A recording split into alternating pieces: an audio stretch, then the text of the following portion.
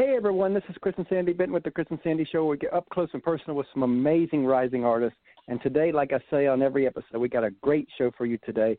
In fact, we've got Kristian Bush, who's half of Sugarland. You might know him from that, but he's done other things too, and he's doing some great things with a couple other bands that I'm sure we'll talk about today because he's definitely excited about where he's going. And we're going to talk about some parts of his story and some music. So, Kristian, are you here? Hey, good to see you. Well, I'm not seeing you, but good to talk to you. It's my COVID brain. I keep thinking that talking to people is seeing them. Yes. now we could have done a StreamYard chat where we could have done video. Oh, it's all good. I'm glad to be here. How can I help you? So, as we get started here, I always like to start the show the same way. How has COVID affected you, and how are you maneuvering through it?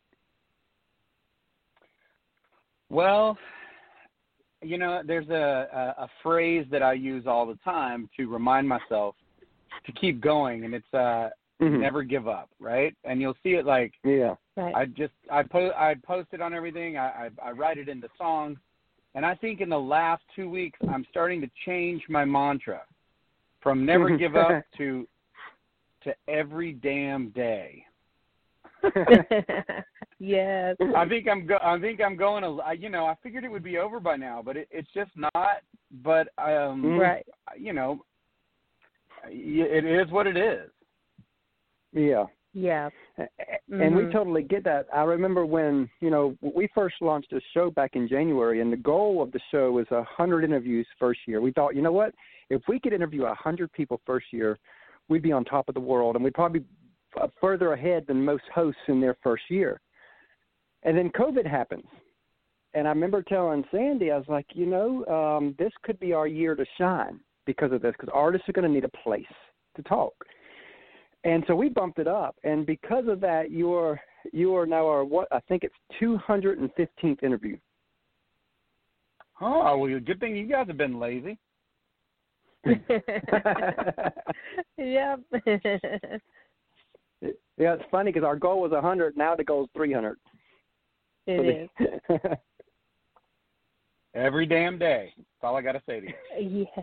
and that's about what we do for the show. Except, we try to take Sundays off, but 6 days a week we're doing the show once or twice a day. Yes. That's fantastic. Well, congratulations, you guys. Oh, thank you. Tell us a little bit of your backstory and how everything came about, so people can understand you as the person. Because, I love the music and all that, but I like to know the person. So tell us a small piece of your backstory. Sure.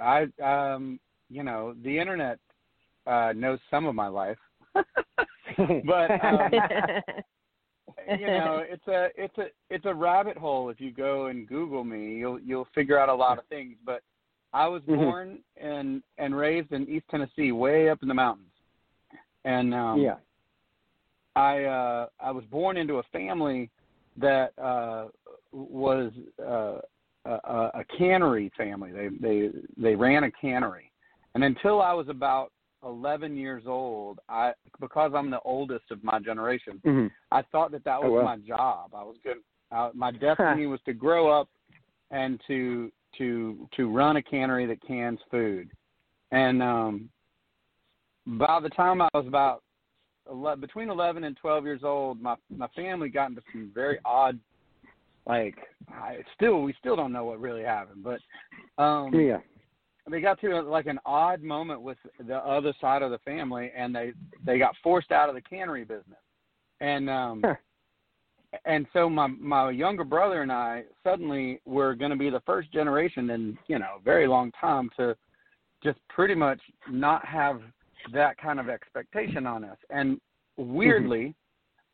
We had one of those moms that signs you up for everything. I hear you guys. I don't know if you're those kinds of parents, but keep your kids busy, right? Because they're young right now, too.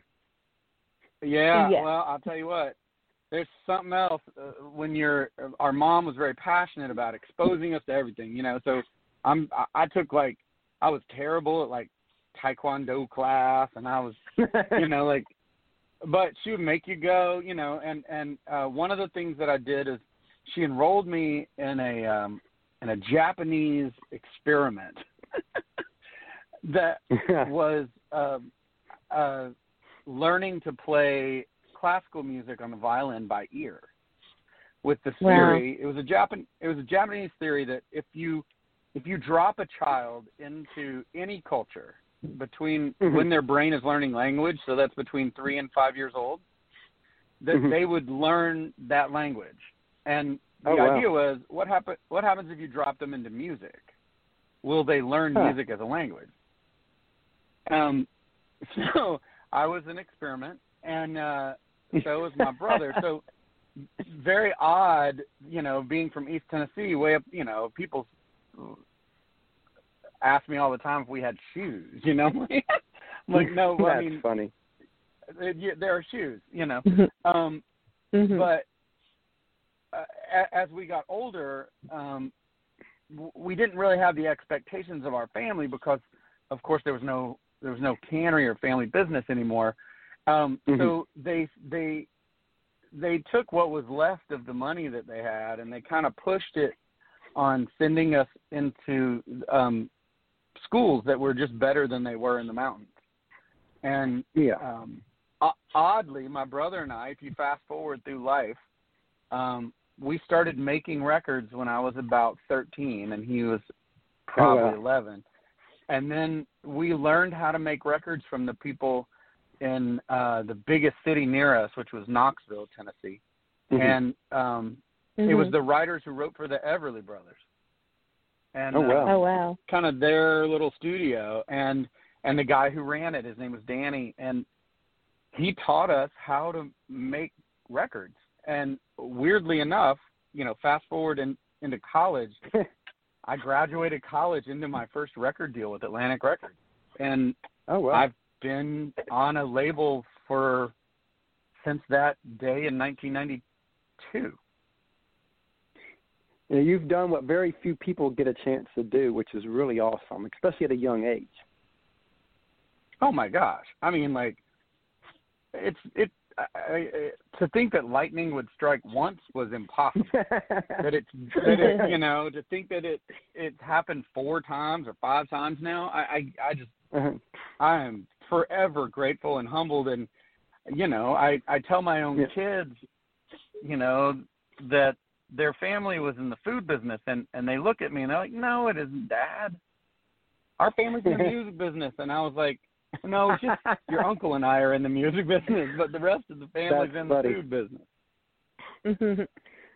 So where was the link up for Sugarland? How did that get started? Sugarland was the second chance band for me. My first band was a band called Billy Pilgrim. We signed to Atlantic Records in New York in early 1992 and 93, and it was during, I mean, if you want to put it in your mind, our peers at the time that we signed record deals at the same time were Matchbox 20 and Hootie and the Blowfish and Collective Soul and Jewel. So those were that was my class of, your colleagues. And and it was very odd because I was the youngest one in the room, and we went around the world playing music, Andrew and I, my partner. And when we would come back to Atlanta, it would be a really big deal, you know, because we were the guys who made it. So we were kind of carrying the flag of big dreams. You know, you can do this too. And that's when I first met Jennifer, my partner in Sugarland. She was our opening act. Many years later, like 5-6 years later, when we started Sugarland, we were looking for a singer because I didn't think my voice sounded like country music at the time. In the early 2000s, I was like, they're gonna laugh at me. But I knew I had the songs right. I just didn't know how to translate that. And one of the requirements for everybody who auditioned was we had to write a song together. And the second song that Jennifer wrote was Baby Girl. And I was like, hey, everybody, this is really good. I've been doing this for a while, and I think that's really good, and I really think you ought to do this, Jennifer.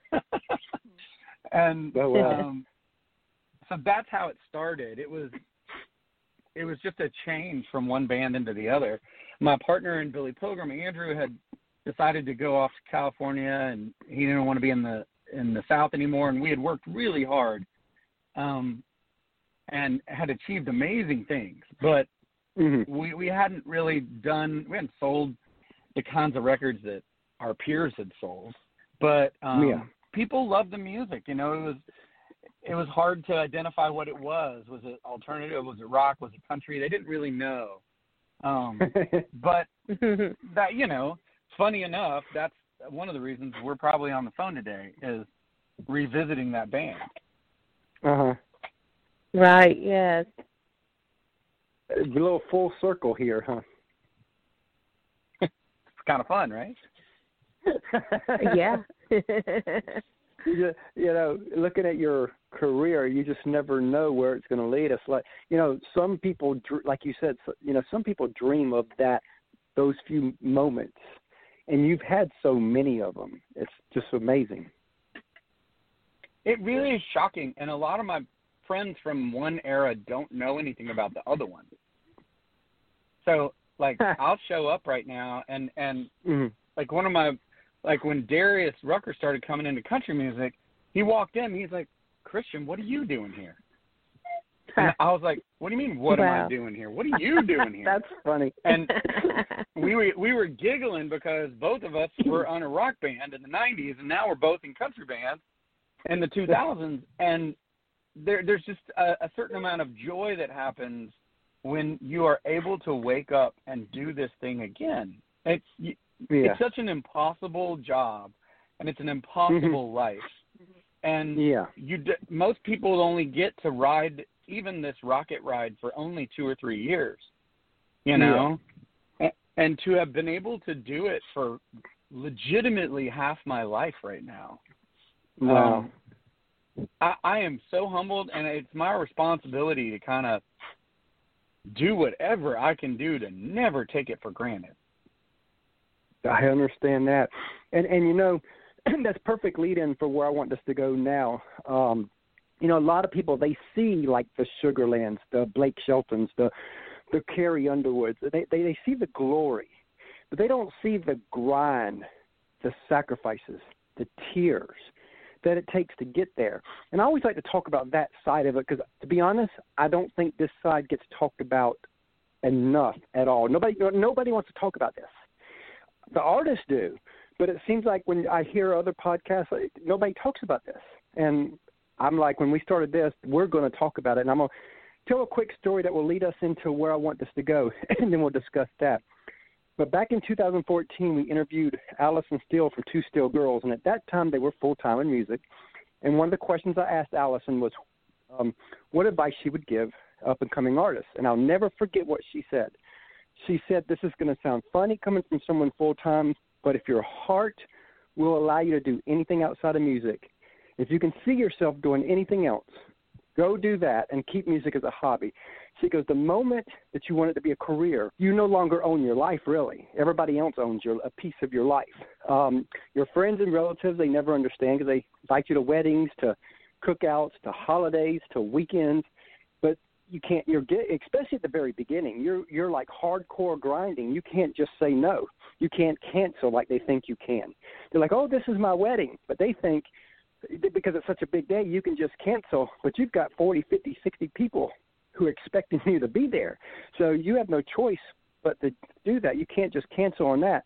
Then there's days where you just feel miserable. You don't want to do anything. And then there, and all that. But if you got a gig that night, you got to get up there and smile like there's no tomorrow.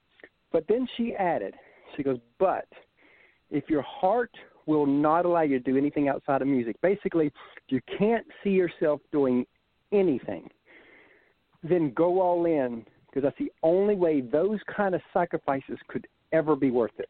What do you think of what she said? And let's talk about that side of it. Sure. You know, a lot of jobs require you to do put in extra hours. You know, they require you to make sacrifices and choices in your life. You know, even if you chose to go into the military, right? Or you're a long haul trucker, or you have decided you want to be an accountant, but suddenly you didn't realize you were going to be gone 200 nights a year on auditing trips. You know, people don't know exactly what they want to be when they're in high school or college. You know, like I still have friends who are like, man, I wonder what I'm going to be when I grow up, and they're like 35. You know, and I think wandering is a part of life, and it's a big part of life. And I divide. A lot of people wander through music. They found their way to it. They love it, and they're only here for a while until they wander on.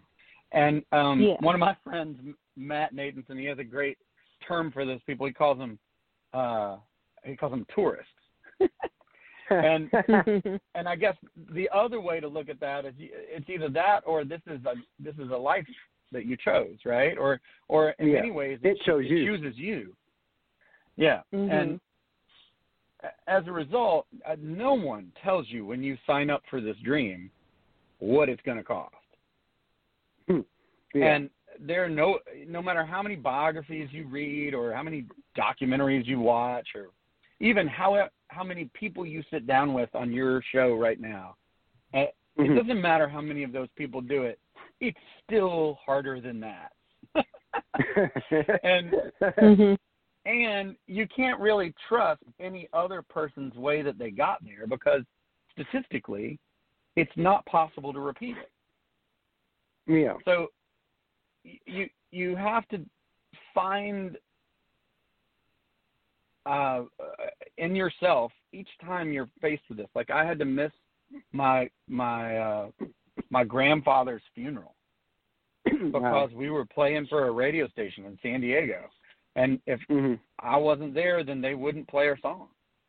You know. Yeah. And that's one thing, but then you stack enough of those things up, and you start asking yourself, like, well, what am I doing?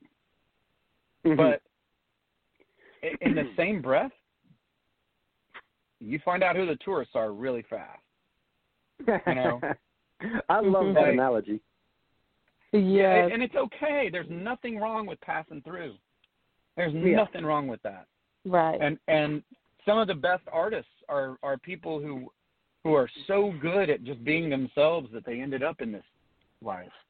But for me, I keep thinking it's all going to go away tomorrow. So my commitment to this is about keeping it going. I even have friends who don't even know what to do with their lives now that they don't play music anymore because they're just not as popular. You know? So I'm very lucky. I'm a weird little unicorn fairy dust. Like I don't know how this keeps happening, but it has to do, I think, somehow with the attitude of always stay humbled beneath the vocation. I am not the best at any of the things that I do, and I want to get better. And I don't care who you are, you got something to teach me. I love that attitude. And I remember watching a little Will Smith thing that he did, I guess about 5 years ago, when he was on the top of everything. And I remember him talking about that his attitude is, he goes, I am not the best at what I do, but I will outwork you. He says, if we're on the treadmill and that's what we're supposed to do, he says, I will go longer than you even if I'm going to die on it. Oh, yeah. That's similar. We have a similar saying, which is, Humans are by nature lazy. So if you want to win, just keep going. Yes. Yep. Everyone else will eventually stop. Yeah. And you know, it's funny. That made me think of this little joke that I've heard for years, where two people were in the woods, and a bear shows up, and one of the guys, because they were barefoot, was got down to put his shoes on, and the other guy said, "You can't outrun that bear. Why are you putting your shoes on?" And then the guy looks up and says, "I don't need to outrun the bear. I just need to outrun you." I love it. and that's really how music is. You have to. It's about outlasting, everybody else. Because eventually, if your heart's not fully in this, there's going to come that day to where you fade away. Happens all the time. Yeah, and heartbreak's a part of music. I mean, the advice I give most people is that you're going to get your heart broken a lot, and you have to get used to it, and it gets worse the longer it goes. Oh wow! And you have to start getting into the habit of absorbing those kinds of hits, because it's not pretty, and it's not going to be pretty. But now it is joyous, and you got to find your joy, man. So was there ever a moment, because I know most artists who are up and coming, they have these moments, and since you've been on the top a lot, I'm sure you've had these moments too. Has there ever been a moment to where you thought, is this even worth it? And how did you drive through those moments when they happen?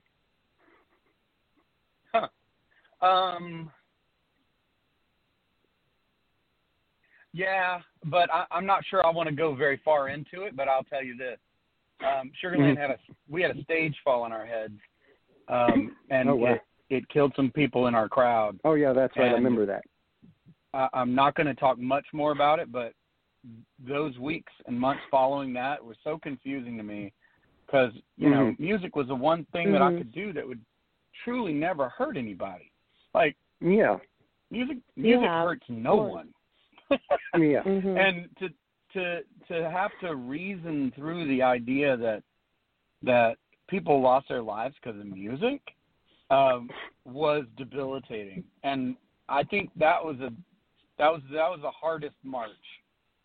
Oh wow. And and I definitely understand that, because again, you probably questioned everything, which is rightfully so, because like you just said. But you got through it, which is great, because you're out there, you're doing good again. And now let's talk about that side of it, because again, what makes the sacrifices worth this is those few glory moments. What are a few moments in your past that you've had to where you're like, wow, I got to do that? I know there's a lot of them, but just a couple that really mean something to you.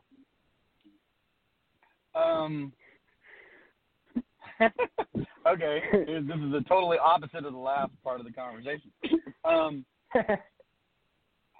I feel like it was a little surreal when we got to be on Sesame Street, and and they film it a whole year ahead of time, right? Before it comes out. I didn't know that. And they film it all live, and we got to sing with Elmo. And anyway, it turned out just by chance that I happened to be home a year from when we did it. And I was sitting on my sofa with my very young daughter, who was probably 3 or 4 at the time. And I didn't really know it was going to happen, but it happened where that episode came on. And we're kind of quietly sitting on the sofa, and it's just the two of us. And we're kind of, my daughter and I are like the same human being. Like, we're a weird, like, we can communicate in odd, like, as if we're like twin speak or something. And she looked up at that television and then looked over at me and then looked back at the television, and she's had this kind of weird look on her face, and she was like, you know Elmo? And that was it. Like, I just smiled and hugged her, and then we didn't speak about it ever again. But it was like the but it was a victory moment. lap, because I that's the one thing that hurts the most, is having to leave my family behind. And when I go out and travel like that, and to sort of have that little moment was really amazing. I love that. And you'll be hearing from our little one in a little while, because our 8-year-old, we let him come and ask every artist one question, because we are a family affair. Oh, yes. So we're going to take a quick break, and then we'll come back and we're going to play your song Open All Night and talk about that. How's that one sound?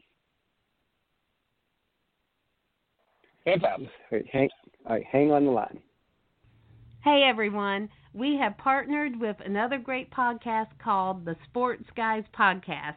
You can find them over at thesportsguyspodcast.com. The Sports Guys Podcast is a sports and country music podcast hosted by Brandon, Nick, and Andy.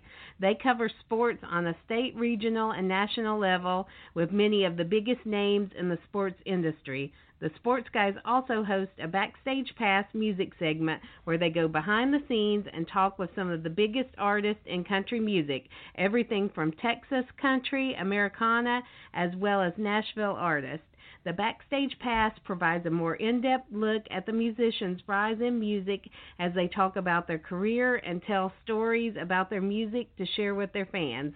Many of the same guests will be appearing on our show as well. Again, you can find them over at thesportsguyspodcast.com. It's a grand slam of sports and music. Please go over and check them out.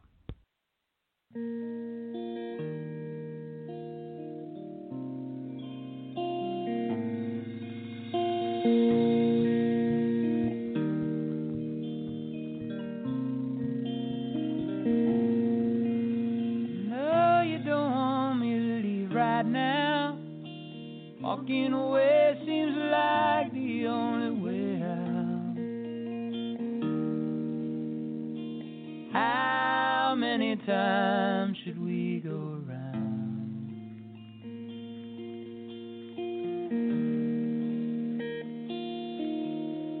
Like a record player playing la-da-dee-da-da-dee-da-da-dee-da, for all the good times singing,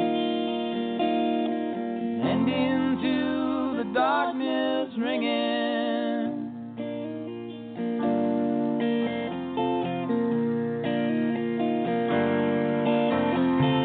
Storms flash out into space, lightning's throwing lines all over your face. You're changing all at once, and as they're changing back again, you're laughing, you're crying, and all the while the storm's been rising.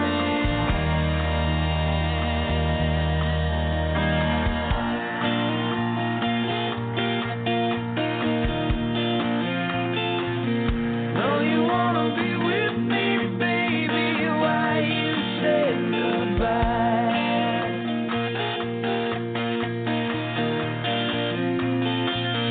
Know you wanna be with me, baby, with me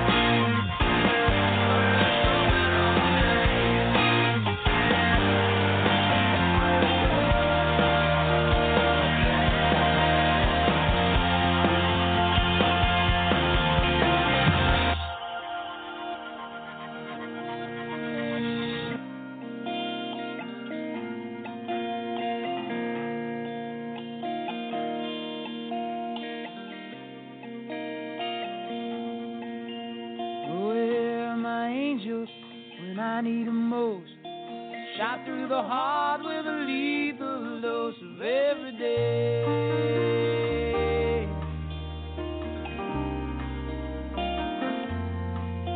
Of every day.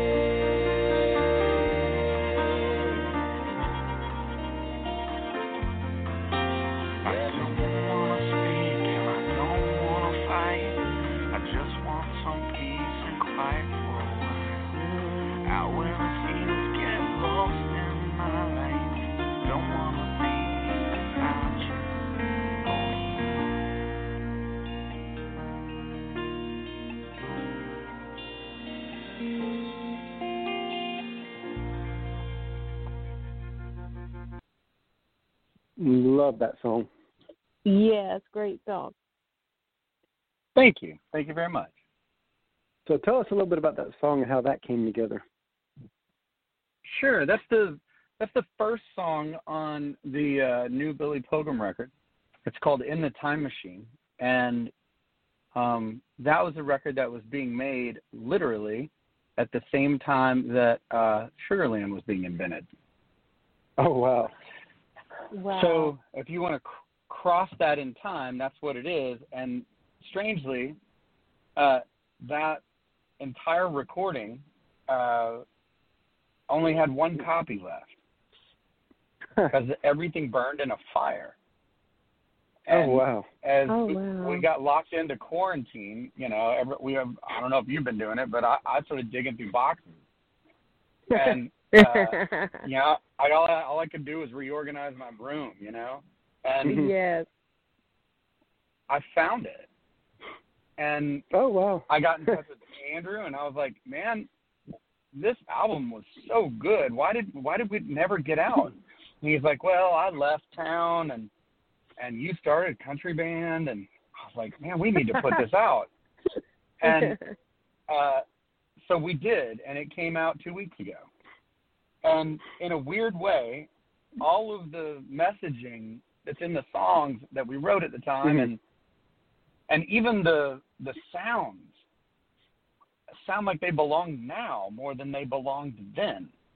Like people probably would have laughed us out of the room.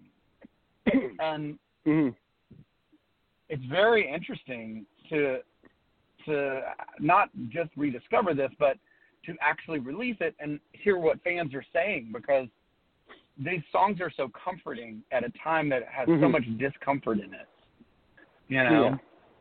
Right. Take me where it's open all night, like. Yeah. It was meant for this time. It was, and that's you just an didn't odd know thing it. to say. But it keeps piling on top of itself, and it happens sometimes in your life as a writer. You'll write a song that you didn't need yet, but you don't know that until a year later, and you're like, oh my gosh, I needed that. How did I know I needed that? It's a very strange reality, but it is very true, and it's repeated over and over in many, many people's lives that create you. Your creative self knows things before your conscious self really does, and these bands that I'm in, we've never decided to break up. Sugarland just took a pause. Billy Pilgrim just took a pause. That's what it was. Yeah. Wow. I look. Yes. So, fantastic. One thing I like to do, and you got to roll with it. Whenever it happens, you just got to roll with it. So, one thing I like to do on our show that I don't think gets enough attention is I always like to allow the artists to talk about the team that makes them. Because, they see the Blakes, they see the Sugarlands, they see the Carries, but they don't see the team that makes them what they are. And without that team, the artists can't do what they do. And so I always like to give the artists a chance to talk about the team. So tell us a little bit about the team that helped you be who you are. Sure. I mean, it's a very short list. In my world, I am a very strange creature because with Billy Pilgrim, Andrew and I walked in with all of our songs, and we already knew how to make records. Mm-hmm. So we had people teach us how to be better at it. But we similarly, Sugarland walked in with all of our own music. So the teams that surround us are very different than the ones that surround others, that are our peers. Yeah. Instead of teams constructed of people who are trying to get you the best song or get you the best styles, right? We're surrounded by people who have kind of an army of people that are trying to help the world discover you. Yeah. Right. Mm-hmm. I had a wonderful manager for Billy Pilgrim. At one time, he told me, he said, "Kristian, I don't sell your music. I sell the discovery of your music. Your music does the job all by itself. But I need to. The feeling of when you hear a new song that speaks to you, it's intoxicating." And you're like, I have no idea, because no one says, "Oh my gosh, that's my favorite singer." They always say, "That's my favorite song." Oh, that's so true. Yeah, it's a unique reality for somebody like me that nobody asked me to be something I'm not. The thing that I've had to really ask for help for is to say, I need help with a bigger megaphone.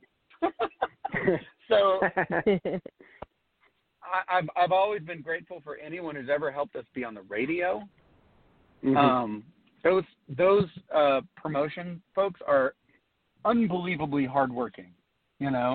They work their tails off to get all of that stuff to go, and it's a near impossible dream every time. I mean, to be at the top of a chart is impossible. Yeah, it takes almost a year or more just for one song from the moment you start it until it gets its peak. So many times you're sick of your own music long before anybody hears it. You're like, oh man, do I have to really? Can we not make something else yet? Like achy breaky heart. I mean, I'm sure Billy Ray gets tired of that one. Well, and there's I'm not sure you get tired of playing it, but you always want. It's like people who go through the very trying process of building a house, right? If you've ever done it, it really will almost break up your relationships, right? And or a renovation of a house. But once you do it, like once you're like, wow, that last piece fits in the kitchen, and now we're good. And in that moment, you're like, well, now I know how to renovate a house. I could totally do it again now without all the headache, right? True. It's similar. You finish making an album. Yeah, you finish making an album, and you're like, man, it is time to make a new album. And everybody looks at you like, are you crazy? You just finished an album. Which is why I've resorted to having and that's why I've resorted to having multiple bands. So as soon as I finish one and I get all excited to make one, I'm making one for the other band. So, for instance, this year... That makes a lot of sense. This year we finished the Sugarland record early in the year. And then as quarantine started, my rock band, Dark Water, put out 2 or 3 songs. And then now we have dropped the entire Billy Pilgrim catalog, happened a few weeks ago. And I'm back in the studio right now with my new rock band, with Dark Water. So, and Sugarland will start back up, whenever they'll let us, probably next year, touring would be my guess. Yeah. And there'll be music that goes along with that. So the quarantine kind of helped you out there a little bit. Yeah, in a weird way. I know I'm somewhat talkative, but I really am an introvert. So the idea of being locked in a room for months is kind of cool to me. and that's funny you say that because I've got friends of mine who are speakers who speak in front of 20,000 people. And when they come off that stage, they don't want. They just want to get back to their room. They're some of the most shy people you'd ever meet, but you would never know that with them on stage. That makes complete sense to me. I figured that would. So one of the things I like to do, we talk about this team and stuff, is we've got a third team member, so to speak. Third co-host, our little 8-year-old Christopher. So Sandy's going to get him on to ask his one question. Oh, good. And when we get when Caitlin, who's 18 months old, gets older, she don't know it yet, but she's going to be plugged into the show too. Fantastic. Because we are a family affair. Like you said, you throw your kids into everything. Well, we're throwing them into our show. I love it. Yes, we are. Here's Christopher with his question. Hi, Kristian. What's your favorite food? My favorite food is pizza. Yeah. What's your favorite food? See, we are a lot alike. Do you spell your name with a K or a C? C. Oh, yeah. Well, mine's with a K. So we're not all exactly alike. But I'm definitely a pizza guy. I love that. Awesome. Bye, thanks. See you later, brother. Yeah, it's funny. I call him our secret weapon because many times we're watching a live that an artist that came on our show is doing, and if they mention our show, they always mention him. I say, hey, he's making us popular here. He's the memorable one. He's our secret weapon, secret sauce there. There you go. Well, congratulations on raising good kids. Well, thank you. So what song of yours would you say means the most out of all the songs you've done, and why? I think that changes a lot. There was a song on the last Sugarland record, right, the most recent one, that was called Not the Only, and it's the last song on the record. And I wrote it literally sitting on my luggage outside of a hotel in New York, watching I love people stories walk like that. by on Valentine's Day. And it was just a very odd experience to see so many people look so lonely, but being in the middle of one of the biggest cities in the world. Wow. And I wonder what it was like to be inside their heads and say, tell me I'm not the only one that feels lonely. And wouldn't it be cool if they could say that to each other? Oh, wow. Oh, yes. Powerful point. It is. Thank you. It's a great song. I love it. So, speaking of writing, if you could co-write with any person, any legend or whatever out there, who would it, and we're talking dead or alive, doesn't matter, who would it be, and what do you think you'd want to write about? Bob Marley and whatever he wants to write. I love that answer. And whatever he wants to write. That is really good. So being that you've done so much in a really short time, because you